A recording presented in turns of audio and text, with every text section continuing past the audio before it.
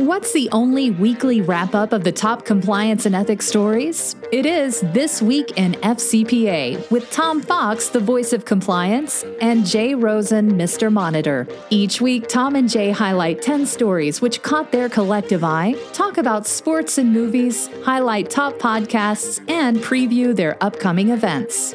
Join This Week in FCPA each week for a one-stop review of the week's compliance and ethics highlights. This Week in FCPA is a production of the Compliance Podcast Network. On This Week in FCPA, Tom Fox, the voice of compliance, and Jay Rosen, Mr. Monitor, take a look at the following stories. OFAC focuses on screening errors. There is no single panacea for stopping corruption. 5 top steps for data transfer after Schrems. What's the cost of non-compliance? Fahrenheit 451 compliance in German regulators.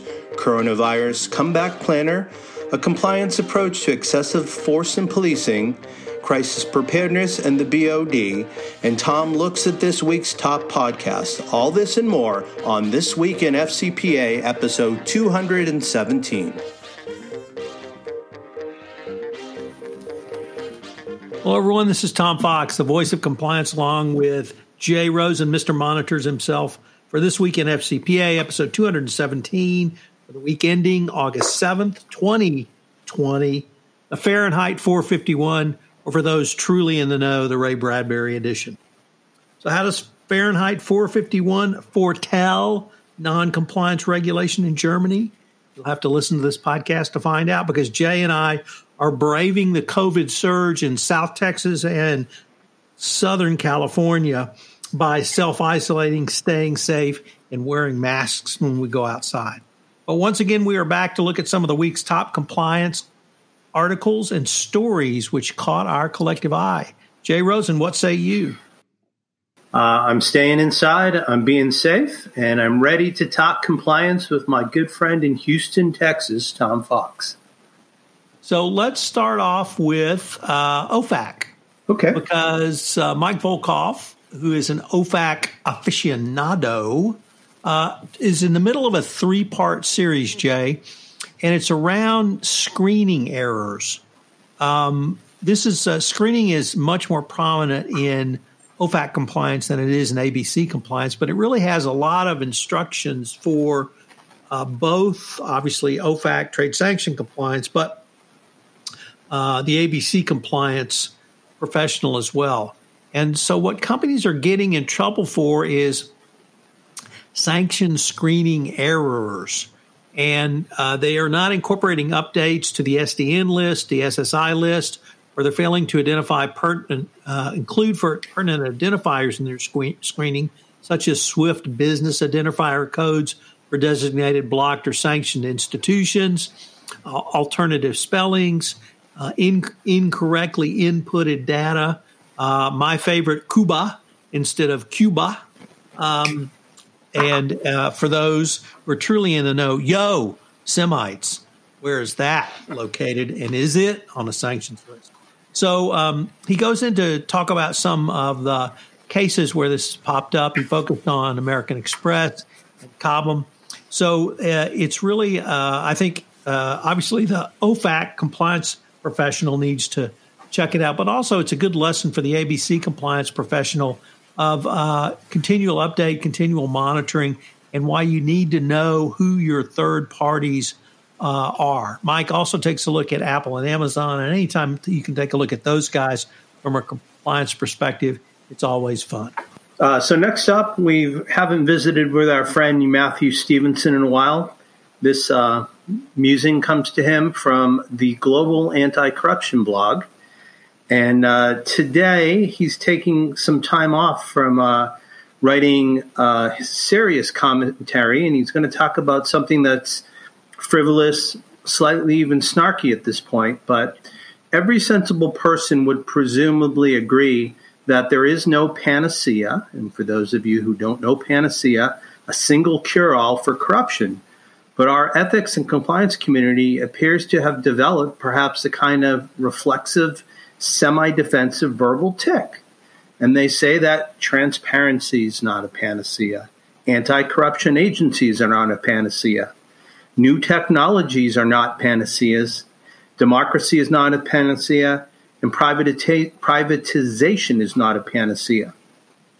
Other things that literature has declared not a panacea for corruption include higher public sector salaries, international courts, more women in the public sector, EU membership, codes of corporate ethics, unexplained wealth orders.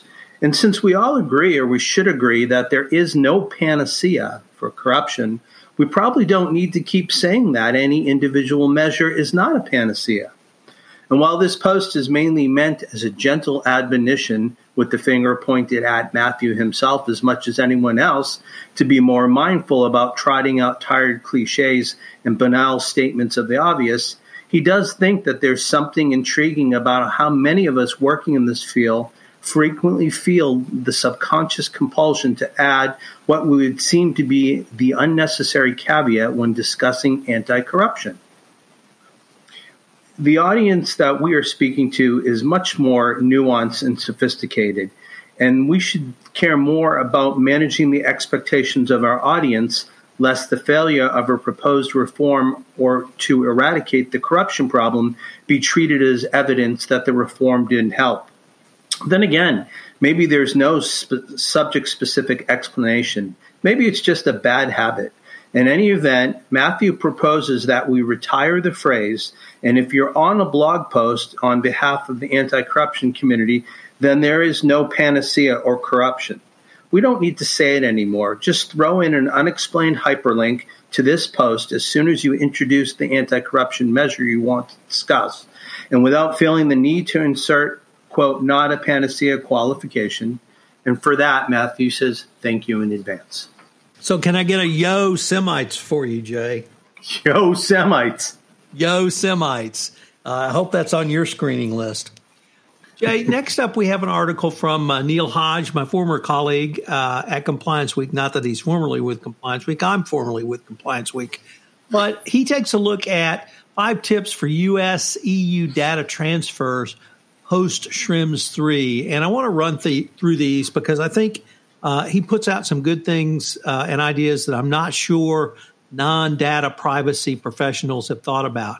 So the first thing is you need to have what are called standard contractual terms, or SSCs, in place in your contracts, allowing the transfer of data. They may be a short-term solution, but they're going to give you as much protection as is available right now. The second one, though, Jay, is companies should map their international data flows and existing transfer mechanisms. And once again, many in the data privacy bar are aware of this, but I think compliance professionals really need to consider this. Jay, we often say follow the money. Well, what about following the data? And maybe this could give you some compliance insights. Companies consider whether they should limit certain kinds of data from being transferred to third countries. Companies should consider whether additional legal, technical, or practical safeguards can be applied to minimize regulated data transfer. And then contractual measures, meanwhile, could include increased transparency and control over the company importing the data. So, Jay, some of these are practical or rather straightforward, but if you think about them from the compliance perspective, I think they make a lot of sense. And, of course, we link to the Neil's article in the show notes. So it might be something that a compliance practitioner would find useful from the anti-bribery, anti-corruption perspective. Thanks, Tom. It wouldn't be a week in this FCPA if we didn't check in with the coolest guy in compliance, Matt Kelly, at his Radical Compliance blog.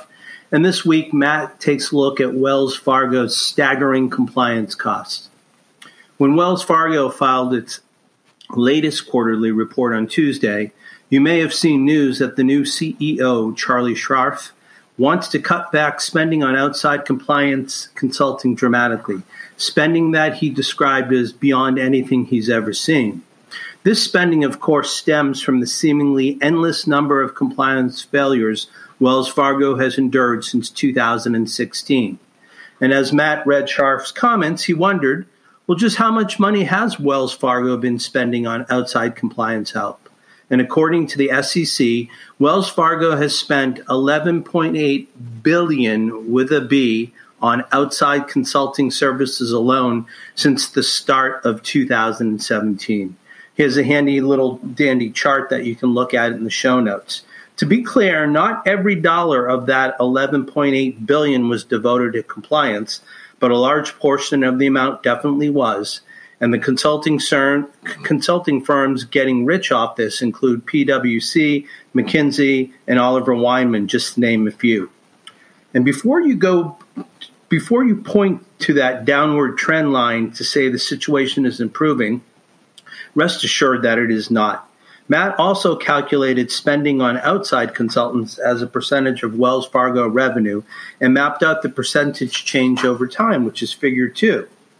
Now, at Q4 2019 coming into Q1 of this year, there's a huge pop. And it's simple. Revenue for Wells Fargo has shriveled like sauteed spinach within the last 12 months from $21.08 billion a year ago to $8.7 billion last quarter. Even as spending on outside consultants continues to go down from its 2017 highs, revenue has been falling even faster. By last quarter, spending on outside consultants consumed 9.16, so almost 10% of revenue. In an article in the Financial Times, there's a fuller picture that gets painted to the dismay of Wells Fargo. First, the costs alone are sky high. And second, so much spending on outside consultants has led to internal resentment among employees who are staring at layoffs and budget cuts to keep Wells Fargo on operational footing. Plus, the more you spend with outside consulting firms to build up your program, the less experience internal employees will have at running said program. So here's the big numbers here. Even as we're all agog at $11.8 billion in spending on outside consultants, remember that's not even the full picture of Wells Fargo's compliance woes. Along the way, Wells Fargo has paid the following: $3 billion to the Justice Department and the SEC, $185 million to the Consumer Financial Protection Bureau, $35 million to the SEC in February 2020 for some recidivist practices, $500 million to the Office of the Comptroller of the Currency. The list goes on, but one watchdog group has calculated that Wells Fargo has spent $8.98 billion in penalties since 2016 and $21.14 billion since 2000. On top of that are the internal costs for Wells Fargo's compliance recovery, new hires for compliance function, man hours pulled from other parts of the bank to focus on compliance needs.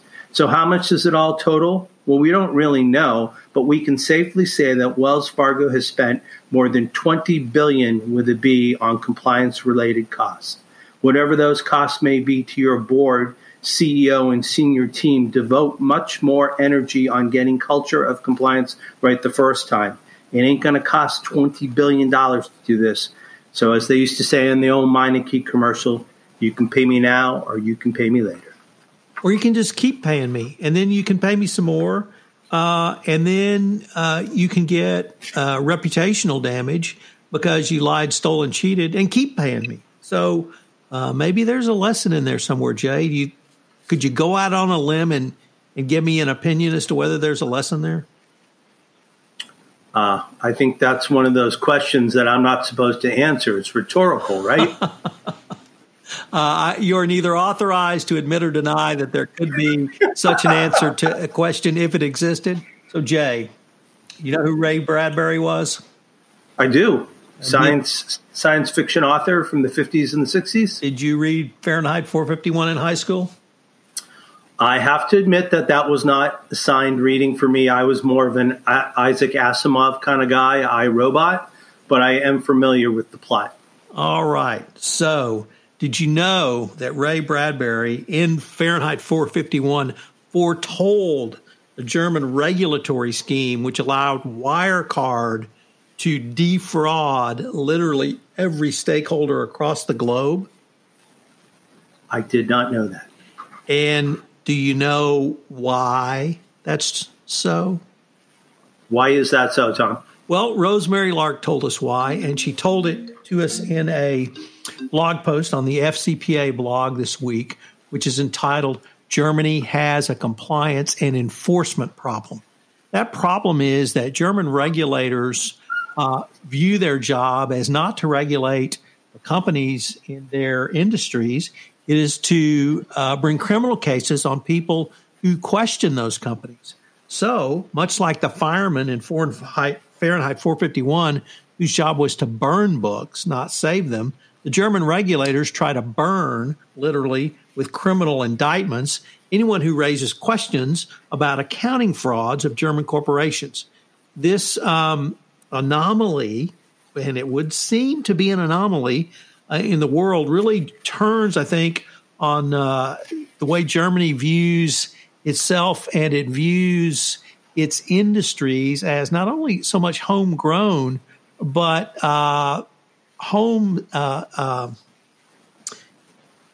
ethnically, no, that's not right, Germanly centered, and that the shareholder does not come first. In the German system, there is a bank-centered approach to government, which has led to an underdeveloped securities market and weak minority shareholders. So when you start off with that, and then you have opaqueness, the point of blindness, you begin to see why the German regulators are really the firemen who are there to burn the books. So I found it really interesting and a great article by Ms. Lark. We have not cited her before, I believe. She's a longtime financial crimes compliance consultant in the D.C. area. So Fahrenheit 451, this is the book for you, and it explains Wirecard. Gotcha. Thanks, Tom. Next up, we check in with our friends at Navix Global, the Risk and Compliance Matters blog. And today we're taking a look at a coronavirus comeback planner for the second half of 2020. The scope of business risk in the new world of work during or after the COVID pandemic is still vast and growing. The new landscape is diverse, monitoring employees' conduct and productivity while working from home, managing employee health data like that collected from temperature checks, and renegotiating sales commission structures to mitigate fraud, planning for supply chain disruption. Risk comes from everywhere in today's business environment. Yet despite the increased scope of risk, FCPA enforcement has not lessened during the pandemic. Neither has the DOJ, as the updated evaluation of corporate compliance programs now specifically states that the effectiveness of your program will be viewed both at the time of the offense and at the time of the charging decision. Business partners, too, require the same level of third-party due diligence. Compliance professionals are under a lot of pressure to account for increased scope of risk due to operating business pandemic. And with Navix's new coronavirus comeback kit, they offer a framework to block and tackle risk during return to work planning. Most R&C professionals are concerned with risks that roll up to three main categories. And we've got a nice diagram that you can look at when you go to the show notes. They're managing remote workforce, they're managing COVID risks, and then there's managing increased employee conduct risks. Increasing the awareness of our policies and regulations across the organization was the number one priority of R&C professionals who responded to the recent 2020 Definitive Risk and Compliance Benchmark report. Policy management is part of managing a remote workforce, an area of risk and concern for all companies with employees working from home. Most companies have a BYOD, bring your own device policy, that limits the type of privileged company information employees can access on personal devices. Policies and procedure distribution, attestations, and tracking have become essential activities for organizations due to the urgency and nuances of pandemic communications. Evolving shelter-in-place orders and work-from-home expectations requires increasingly fluid communications access across your whole organization. If you're responsible for keeping policies and procedure documentation up to date, here are a few immediate actions that can help prepare your company to return to work. Ensure employees read and understand relevant policies and procedures. Automatically route new and updated policies and procedures to your employees. Enable remote access to important policies and procedures. make relevant policies and procedures easily accessible from any location and any device. Stay audit ready. Implement a reporting system that tracks policy changes. Policy management is just one area where compliance professionals are being asked to manage a complex and growing scope of responsibility. To learn how technology is helping R&C professionals block and tackle cybersecurity, third risk management, remote investigation, and other risks resuming business post-pandemic, please look to the show notes, and there's a link to go and get the Corona Comeback Kit.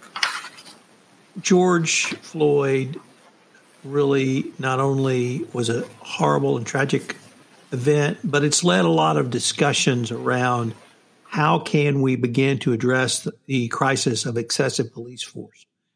That was, of course, the most recent and most public, but this is not a new problem.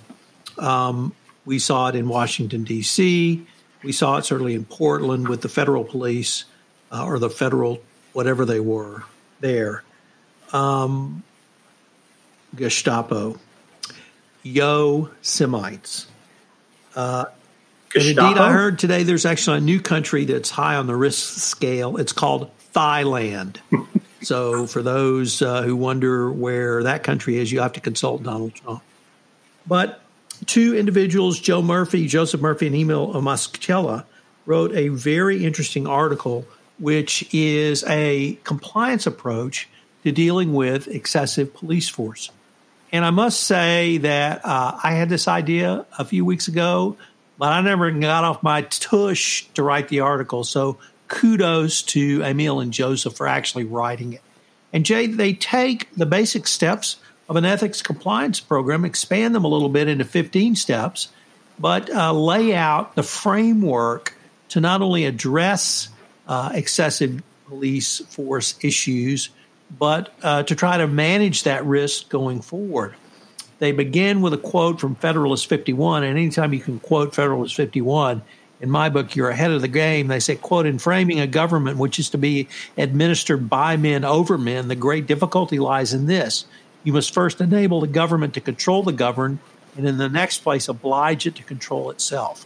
Well, that's a perfect setup for their 15 steps for an ethics and compliance program. It's, of course, based on the federal sentencing guidelines. And I'm just going to go through them because they'll be near and dear to the heart of every compliance officer. High-level oversight, number 1. Number 2, chief ethics and compliance officer. Number 3, clear policies, codes, and internal controls. 4, careful delegation of responsibility. 5, uses of incentives and discipline to promote the program. 6 is reporting. 7, prompt, thorough, and independent investigation of complaints. 8, robust training and communications. 9, monitoring subordinates' actions through appropriate supervision and other tools. In the FCPA world, that's third parties. 10, auditing police actions to identify trends, both good and problematic. 11, that's continuous monitoring. 11, periodic evaluation of the program's effectiveness. I think you guys at Affiliated Monitors could write the book on that one, Jay.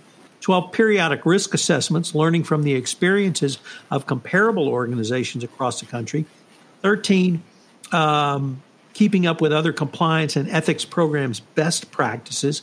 14, responding appropriately to violations. And then 15, no doubt written with the compliance evangelist in mind, document the program. So I ran through that pretty quickly, but Jay, there's nothing in any of those steps which would be a surprise to a compliance professional. And it really lays out a way to think through how you could address this issue. And I'm going to even throw it out further. I think it's a way for Affiliated Monitors maybe to step in and use its monitoring skills in an oversight capacity to help address this issue. So perhaps I could have one of your colleagues talk about that on a podcast one day. It seems like we usually check in at least once a week with Corporate Compliance Insights blog.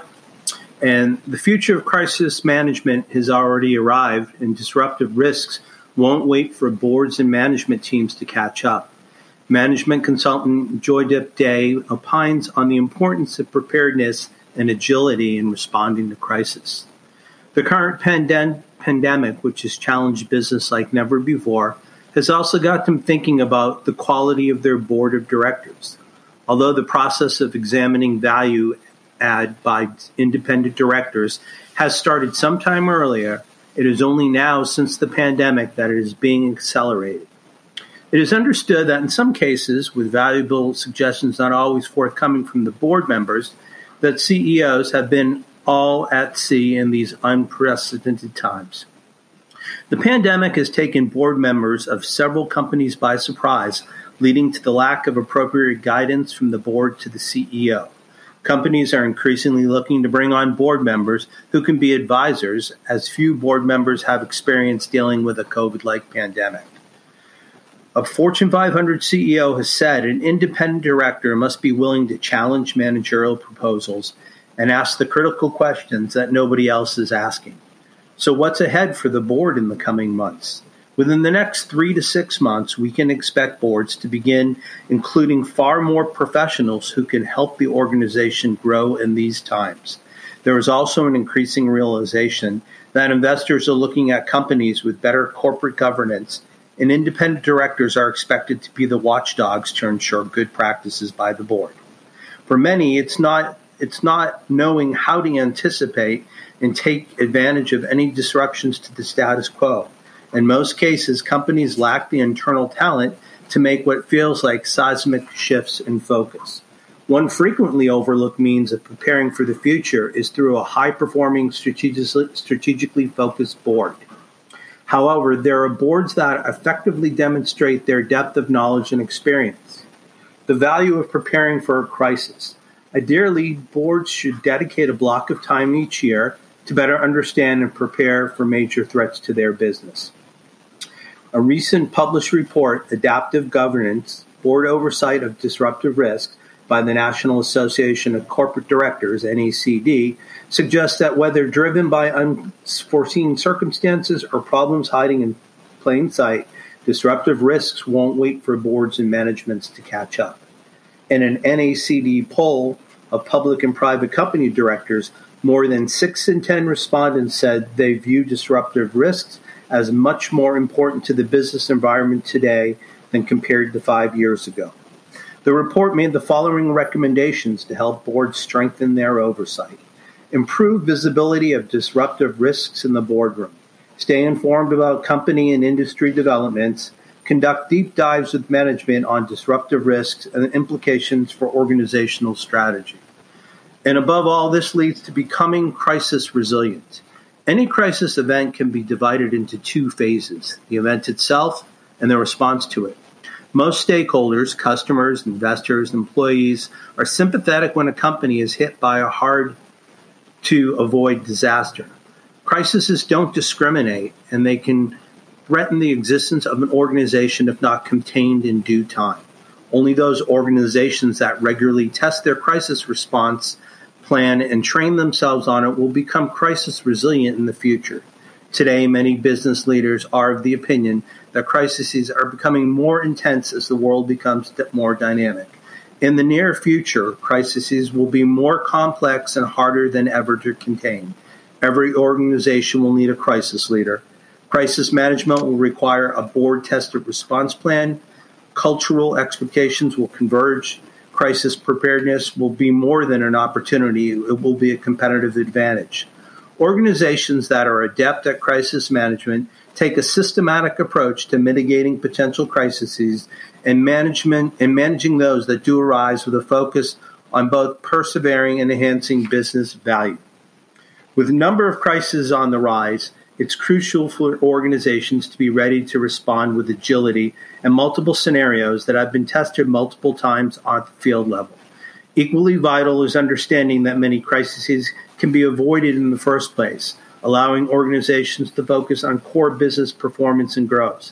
Perhaps most important of all, the dramatic difference in outcomes when senior management and board members are involved demonstrate the urgent need for organizational leaders to proactively plan and prepare for crisis.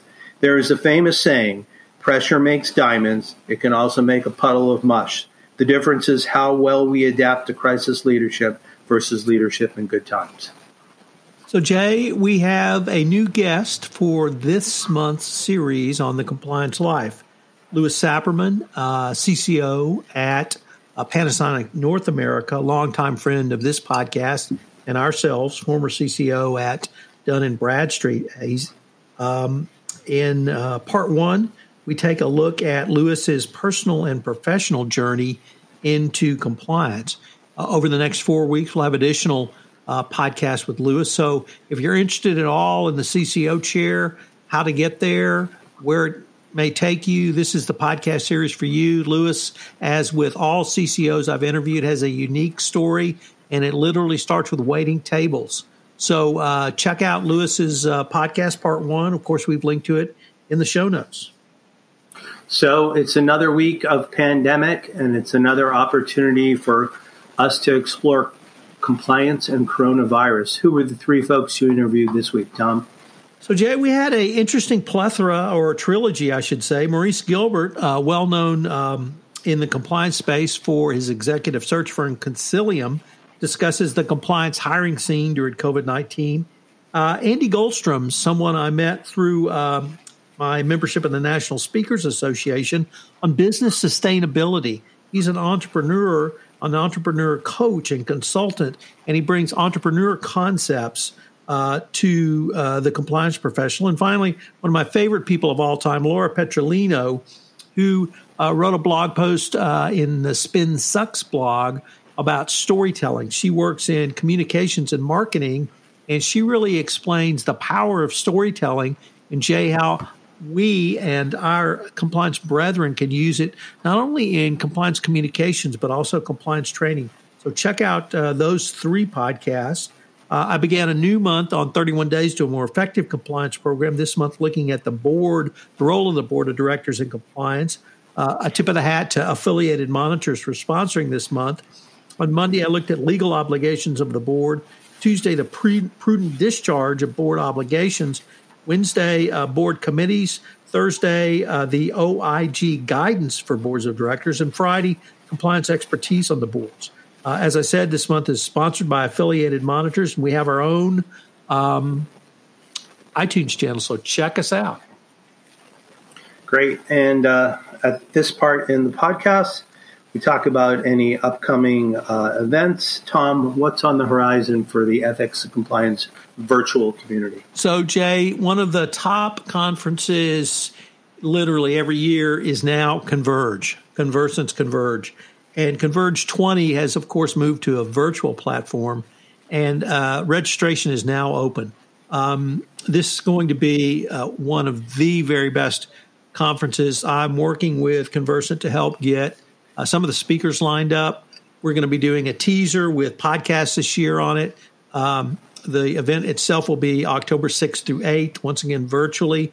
Here's the best part, Jay. It's no charge to attend. So if you're interested in anything compliance, we're going to have a lot on diversity and how you can build out a compliance program to lead that discussion in your organization. This is going to be the virtual event for you. Once again, October 6th through 8th, virtual conference. Jay and I are going to be there.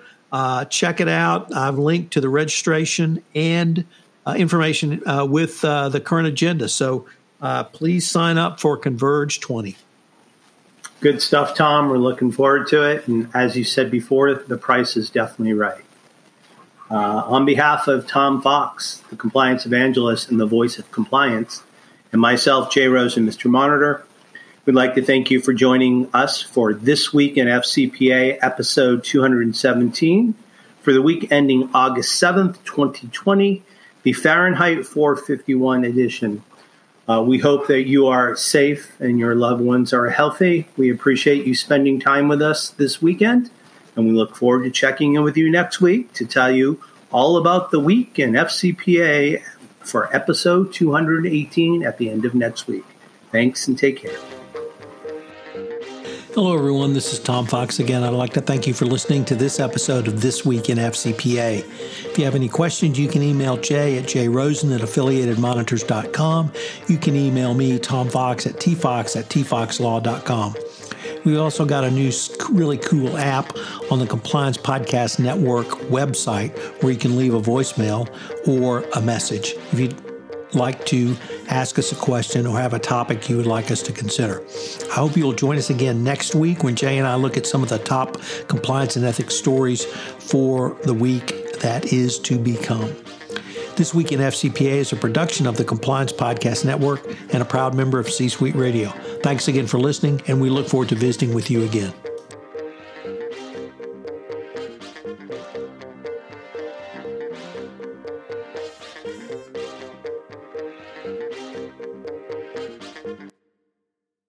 This podcast is a part of the C-Suite Radio Network. For more top business podcasts, visit c-suiteradio.com.